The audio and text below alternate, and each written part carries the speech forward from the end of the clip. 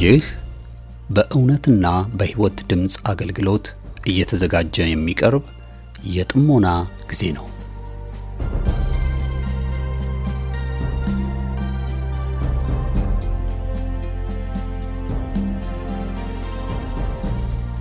ጥሞና ወይም ተመስጦ በግል የሚደረግ ራስን ውስጥን የመመልከቻና የመመርመሪያ የጸጥታ ጊዜ ነው። ጴጥሮስ በሐዋርያት ሥራ ምዕራፍ 22 ቁጥር 17 ላይ በመቅደስ ስጸልይ ተመስጦ መጣብኝ ብሎ እንደተናገረውና በዚያ በተመስጦ ውስጥ እያለ መንፈስ ቅዱስ በጴጥሮስ ውስጥ የነበረውን የማይፈለገው ማንነት እንደቀየረለት ዛሬም ከዚህ በኋላ በመታደምጡት የጥሞና መልእክት እግዚአብሔር በቃሉ አልፎ እንደሚናገራችሁ ጌታን ተስፋ እናደርጋለን። ቀጣዩን የጥሞና መልእክት በጥሞና ያድምጡ። አሁን ወደ መልእክቱ።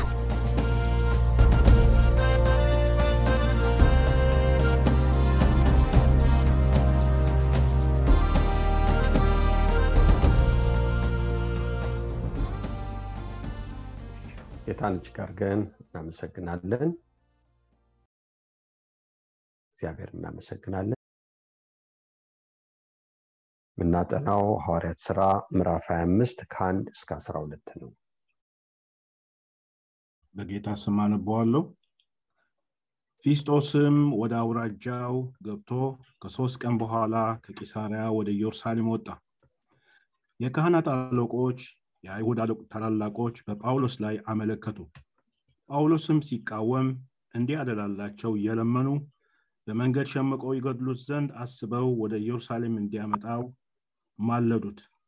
ፊስጦስ ግን ጳውሎስ በቂሳርያ እንዲጠበቅ እሱ ራሱ ወደዚያ ፈጥኖ ይሄድ ዘንድ እንዳለው መሰላቸው። እንግዲህ በዚህ ሰው ክፋት ቢሆን ከእናንተ ዘንድ ያሉት ባለስልጣኖች ከእኔ ጋር ወርደው ይክሰሱት አላቸው።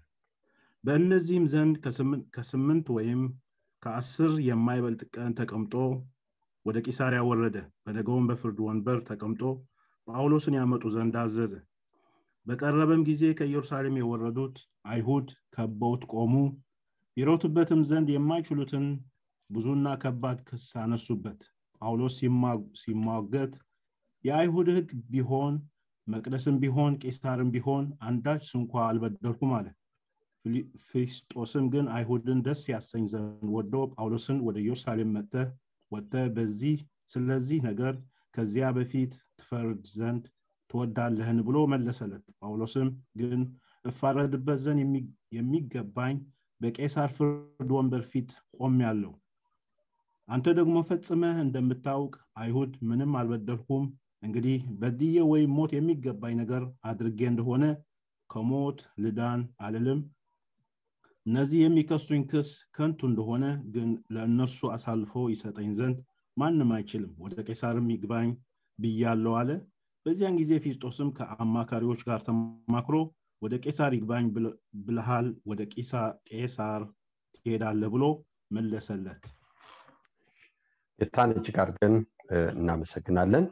እንግዲህ ፊስጦስ ከፊሊክስ ትንሽ የተሻለ የሚያስተውል ሰው እንደነበረ ጆሴፌት ይናገራል እና ታሪክም ይነግረን በፊሊክስ በአካባቢው በቂሳርያ አካባቢ በሁለት ህዝቦች በአይሁዶችና በሌሎች መካከል ብዙ ግጭቶች ሲነሱ ያን መቆጣጠር ስላልበቃ በፊሊክስ በፊስጦስ እንደተተካ ታሪክ ይናገራል።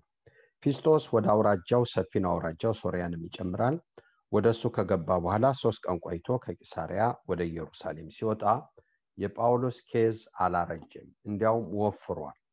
በጳውሎስ የሚባለው ክስ በ2 ዓመት እንደመድከም እየጨመረ ሄዷል እና ደግሞ ሉቃስ ሲናገር ከባድ ብሎ ይናገራል። ይሄ ከባድ የሚለው ክስ ደግሞ ከሮማ ሕግ ጋር ሊያነካካ የሚችል ነገር ማለት ነው። ሉቃስ ምዕራፍ 23 ከቁጥር 1 እስከ 3 ጌታም እንደተከሰሰበት ይሄ ሰው ንጉስ ነኝ ብሎ በሌላ አንፃር ደግሞ ለቄሳር ግብር እንዳይከፈል ይናገራል፣ ያስተምራል ተብሏል። ጲላጦስ ግን ይሄን መርምሮ ምንም አላገኘውበትም ብሏል። በኢየሱስ ላይ ማለት ነው። አሁንም ጳውሎስ ከባድና ሊረቱት የማይችሉትን ግን ሉቃስ ሲጽፈው ከባድ ነው ይላል። ምክንያቱም ወፍሯል፣ አድጓል። 2 ዓመት ኬዙ የጳውሎስ ጉዳይ እየደከመ እንደሚሄድ እየጨመረ መጥቷል፣ እየጨመረ እየወፈረ መጥቷል። ግን ጳውሎስ በተለይ አይዞ የሚለው የጌታው ቃል የለመደው ድምጽ፣ ያሳደገው ድምጽ፣ የመራው ድምጽ፣ ሕይወት የሆነው ድምጽ፣ ወገኖቼ የሚያገለግለው ቃል፣ የሚያገለግለው ጌታ አይዞ፣ ያ የሚያቀው ጌታ፣ ወሳኝ የሆነው ጌታ፣ በብርሃን የተገለጠለት ጌታ በዚህ ለኔ እንደመሰከርክ ሮም ደግሞ ተመሰክርልኛለህ ብሎታል። ይሄ ድምጽ ከሌሎቹ ድምጾች በላይ እግዚአብሔርን እጅግ አድርገን እናመሰግናለን። ሕይወት ጌታ ነው። ነገር ግን ከሱ ጋር ህብረት ካለን ሕይወት የተጨበጠ ይሆናል፣ የተጨበጠ የተያዘ ይሆናል። ጌታን ስንሰማ ሕይወት የተጨበጠ ነው። ከተጨበጠ ደግሞ ከምንሰማቸው ከምናያቸው ከሁኔታዎቻችን በላይ ምናልባት አንዳንዶቻችሁ የኔ ነገር በቃ ከዓመት ዓመት እየባሰ እየተጠላለፈ ነው የሚሄድ ትሉ ይሆናል። አዎ ሰይጣን አይደክምም። ለፍርድ እስኪጣልበት ቀን ድረስ ብርቱ ነው። እየጨመረ ነው የሚሄድ። አመፃ እየጨመረ፣ ክፋት እየጨመረ፣ ተንኮል እየጨመረ ነው የሚሄደው። የእግዚአብሔር ክብርና ጸጋ ደግሞ እየጨመረ ነው የሚሄደው። ለምን? ሁልጊዜ አማኞች ከባቡ በላይ ናቸው፣ ከባቡ በታች አይደሉም። ለዛውም ከባቡ በላይ የሆኑት የባብ ትልቁ ክፍሉ ጭንቅላቱ፣ ሕይወቱ ያለው ጭንቅላቱ። ስለዚህ እባቡና ጊንጡን ትጫሙ ዘንድ በጠላት ሁሉ ላይ ስልጣንን ሰጠዋቸው ብሎ መጽሐፍ ቅዱስ ይናገራል። ይሄ እውነት ነው። ግን የተጨበጠ የሚሆነው ጌታን ስንሰማ ነው፣ በቃሉ ስናርፍ ነው። ከብዙ የሚታዩ ሁኔታዎች ባሻገር ጌታ ያለውን በሱ ላይ ሕይወታችን ሲያርፍ ልክ ነው ከሚባሉት ከተመከሩት ከተዶለተው በላይ ነን። የትኛውም ከፍታ ላይ ይወጣ የኛ ከፍታ የሚደርስበት የለም። ለምን? በሰማያዊ ስፍራ በቀኙ ነው የተቀመጠው። ስሙ ለዘላለም ብሩክ ይሁን። እኛ የተቀመጥነው ላይ ነው፣ ማንም አይደርስበት። እህቶችና ወንድሞች ሰይጣን ያለው ከዛ በታች ነው። ከላይኛው ከተቀመጥንበት ከጌታ ጋራ ከተቀመጥንበት በታች ነው። ጠላት ያለው ከዛ በታች፣ እኛ ከዛ በላይ ነው ያለን። የበላይ የምናደርገው እህቶችና ወንድሞቼ ጌታ በተናገረን ቃል መቆም ሲያቅተን፣ በዛ ላይ ሕይወታችን መመልከት ሲያቅተን። ስለዚህ ክሱ ጨምሯል። በጳውሎስ ላይ የሚመጡት ሰዎች ጨምረዋል፣ ኃይሉ ጨምሯል፣ ብርታቱ ጨምሯል። ይሄ ሰው 2 ዓመት ቁጭ ብሏል። ከ2 ዓመት በኋላ ሌላ ገዢ ሲመጣ እንደገና ታደሰ። ነገር ግን ይሄ ሰው ከ3 ቀን በኋላ ወደ ኢየሩሳሌም ሲወጣ ተመካክረው ይሄንን ጳውሎስን ወደዚህ አምጣልን፣ ልንፋረደው እዚህ እንፈልጋለን አሉት። ይሄን ያሉበት ምክንያት የ40 ሰዎች ጾምና ጸሎት ከሽፎ ሻለቃው ሉሲዮስ በ270 ሰራዊት በ70 ፈረሰኛ ወደ ቂሳሪያ አድርሶታል። ግን አሁንም ተመልሶ ያ አድማ አልሞተም። ነገር ግን የሚጠብቃችሁ የሚያጸናችሁ ከክፉ የሚጠብቃችሁ የታመነ ነው ይላል 2 ተሰሎንቄ 3 አይደክምም። ክርስቶስ ስለእናንተ አይደክምም፣ የታመነ ነው። ሰይጣን የቀደመው እባብ ይለዋል መጽሐፍ ቅዱስ። የቀደመ እባብ ነው። ነገር ግን ሁልጊዜ ትኩስ ነው። መርዞ አሁንም ትኩስ ነው። ከፋቱ አሁንም ትኩስ ነው። እግዚአብሔር ግን ከዛ በላይ ከየትኛውም ነገር በላይ ከጌታ ጋር ከሆነ ከአሸናፊዎች እንበልጣለን። ስሙ ለዘላለም ብሩክ ይሁን። ስለዚህ ፊስጦስ አይሆንም አለ። ይሄ የጌታ ምክር ነው። ለምንድን ነው እምቢ ያለው ይሄ ሰው? እግዚአብሔር ምክር እንዲጸና ነው። ወደ ኢየሩሳሌም ጳውሎስ አይመለስም። ያን ጸልዮ ጌታ ይዞ ብሎት ቂሳሪያ ወርዷል። ትልቅ መድኃኒት ነው ያደረገው። እህቶችና ወንድሞቼ የትናንቱ እግዚአብሔር የዛሬው ነው። ትናንት የረዳችሁ የዛሬው ነው። ወደ ኋላ አይደለም ይመልሳችሁ፣ ወደፊት ነው የምንሄደው። ወደፊት ስንሄድ ጠላት አሁንም አለ ከወደፊት፣ ግን ጌታም አለ፣ በጽኑ ክንዱ አለ። ማን ያምናል?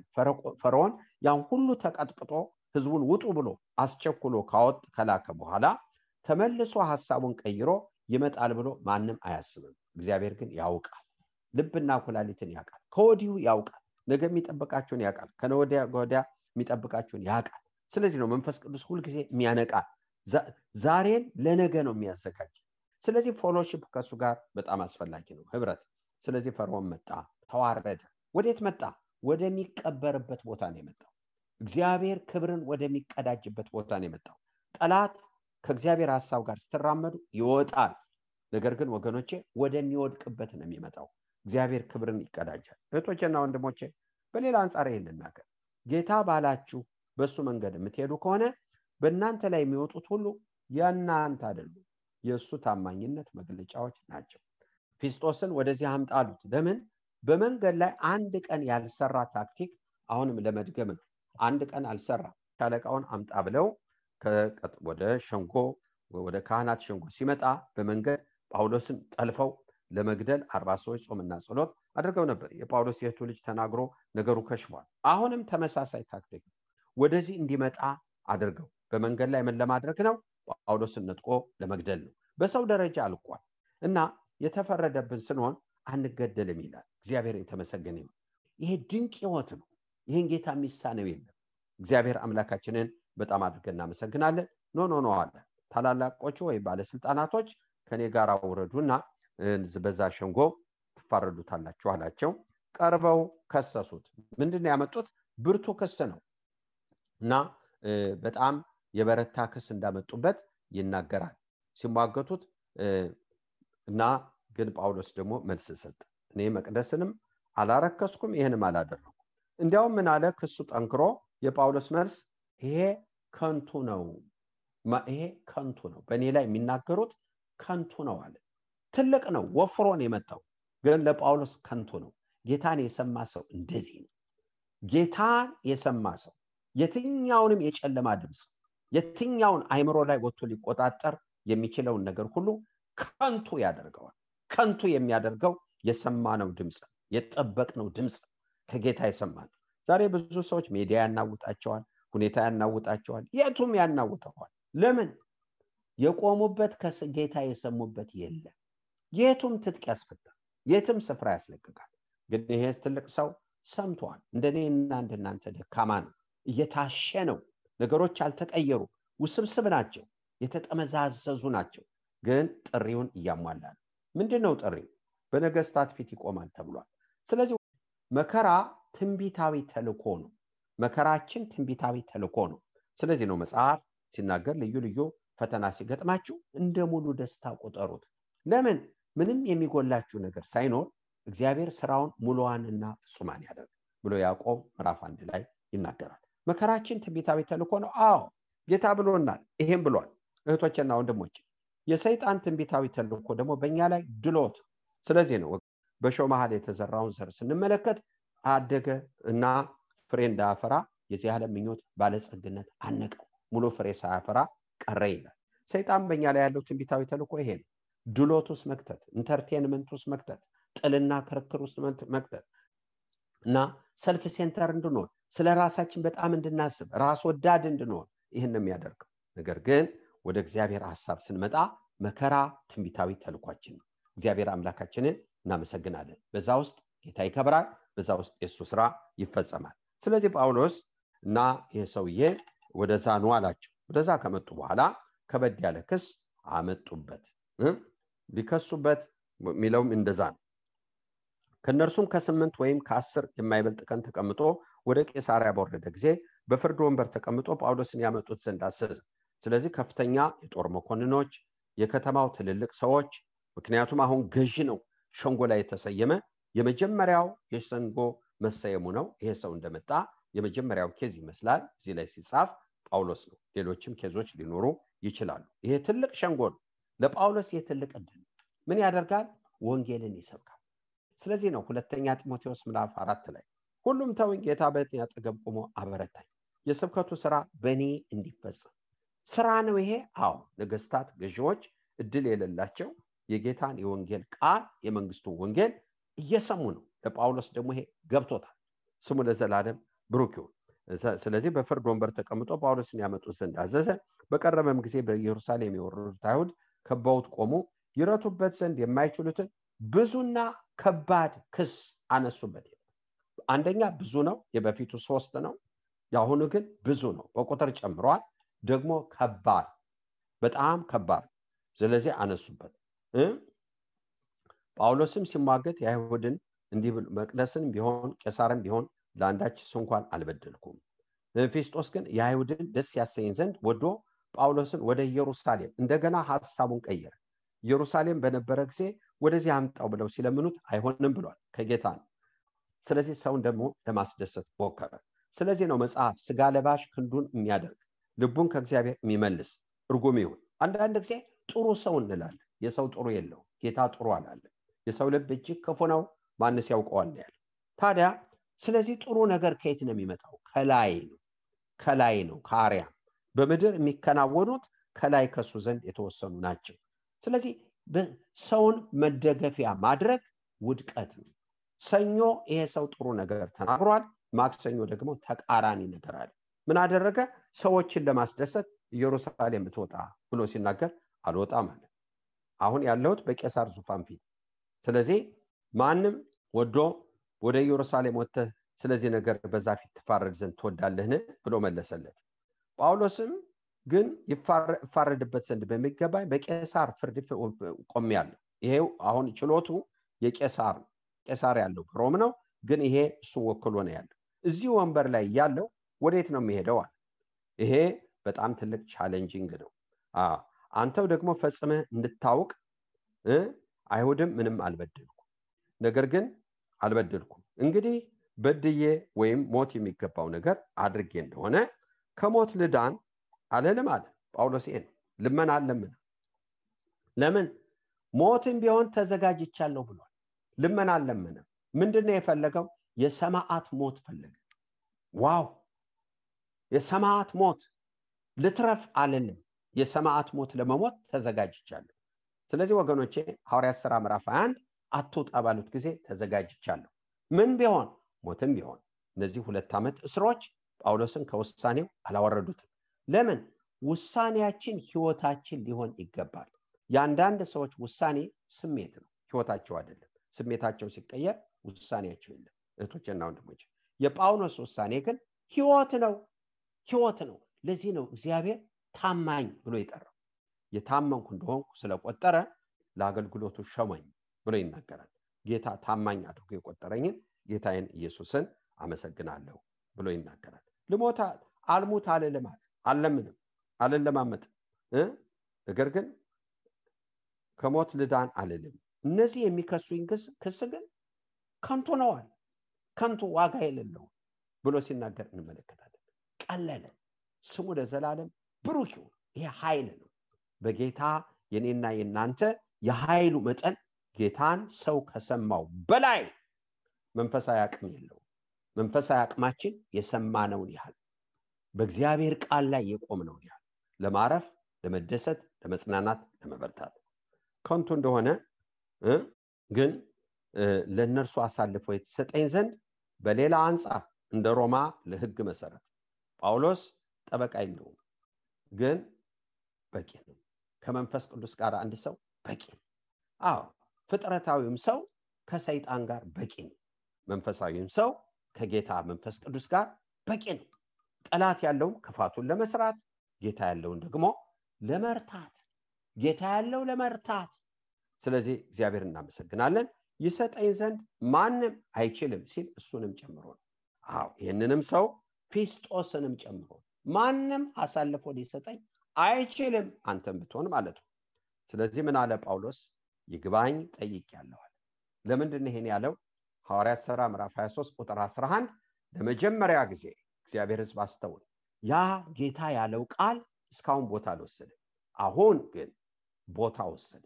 ጌታ ብሏል ሮም እንዲሄድ፣ ጳውሎስ ይግባኝ ጠይቋል። ሁለቱ ነገሮች ተገጣጠሙ። አሁን ቦታ ወሰደ። ምንድነው ቦታ የወሰደው? ምንድነው ኢንተርቬን ያደረገው? ጌታ ያለው ሮም ትሄዳለህ ያለው ቃል ኢንተርቬን ጣልቃ ገባ። አሁን ይሄ ሰው አሳልፎ ሊሰጠው ሲል ጌታ ያለው ጣልቃ ገባ። ጳውሎስ ደግሞ ይሄ እዳሎት ነበረው፣ ይሄ ፖሲቢሊቲ ነበረው። ይግባኝ ብያለሁ። ይግባኝ ብሎ ሲጠይቅ በቄሳር ፊት ነው የሚቆመው። ኔሮ ነበር። ኔሮ የመጀመሪያው የአማኞች ስደት ደራሲ ፈጣሪ፣ ሮምን አቃጥሎ አማኞች ናቸው ብለው እሱ የሰደደ የቆሰቆሰው ስደት ብዙ ዓመቶች እየተቀጣጠለ ቀጥሏል። ለምን ጳውሎስ በዚህ ሰው ፊት እንዲቆም እንደፈለገ ጌታ አሁን አይገባና፣ በምጽአት ጊዜ ግን ይገባናል። ምዕራፉ ሲከፈት ግን ይገባናል። ጌታ እናመሰግናለን። ስለዚህ ጳውሎስ በዚያን ጊዜ ፊስጦስ ከአማካሪዎች ጋር ተማክሮ ወደ ቄሳር ይግባይ ብለሃል፣ ወደ ቄሳር ትሄዳለህ ብሎ መለሰለት። ኬስ ክሎዝ። ከዚህ በኋላ ወደ ኋላ የለም ወደፊት። ምን ወሰደ? ጌታ የተናገረው ቃል ቦታ ወሰደ። እግዚአብሔርን እጅግ አድርገን እናመሰግናለን። እህቶቼና ወንድሞቼ የኔና የናንተ ኃይል እረፍት ያለው ጌታን የሰማነውን ያህል። ልክ ነው፣ ጠላት በየጊዜው ይጨምራል። በእያንዳንዳችሁ ምናልባት አንዳንዶቻችሁ ጤና፣ ትዳር፣ ልጆቻችሁ፣ ስራ ቦታ ወዘተረፈ ነገሮች እየጨመሩ ናላችሁን እያዞሩ ይሆናል። ነገር ግን እህቶቼና ወንድሞቼ ይሄን ሁሉ ከንቱ የሚያደርግ የእግዚአብሔር ጸጋ አለ እናንተ ውስጥ። ጌታን የሰማችሁበት እሱ ባለው የቆማችሁበት ይሄን ሁሉ ከንቱ የሚያደርግ ማናውጥ አለ። ከሌለ ጌታን ሰው የሚሰማይ በእርጋታ ይቀመጣል፣ ከመከራም ስጋት ሁሉ ያርፋል ብሏል። የአንድ አማኝ ኃይል ያ ነው። ጌታን የሰማ ሰው ሌሎችን ሁሉ ዜሮ ያደርጋል። የዜሮ የባዶ የከንቱ እህቶቼና ወንድሞቼ የትኛውም የሚሰማው የሚታየውን ከንቱ ነው እንለዋለን። ለምን? ጌታን ስለሰማን። እግዚአብሔር ይባርካችሁ።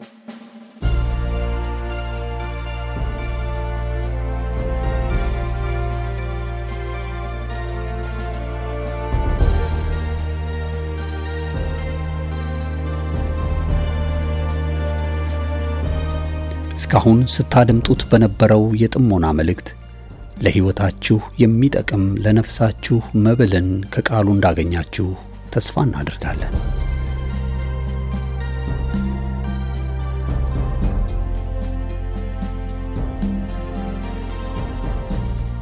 ማንኛውም መንፈሳዊ የሆነ ጥያቄዎችን ሊያጋሩን ፈቃደኛ ከሆኑ ከዚህ ቀጥሎ በማሳወቀው የስልክ ቁጥር በጽሁፍ ወይም ድምጾን ቀርጸው ቢልኩልን ምላሽን ያገኛሉ።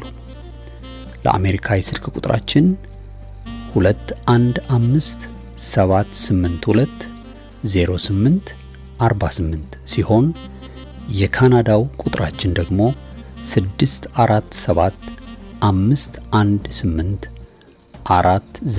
647-518-4919 ነው። የእውነትና የሕይወት ድምጽ አገልግሎት። የእግዚአብሔር ጸጋ ለሁላችንም ይብዛልን። አሜን።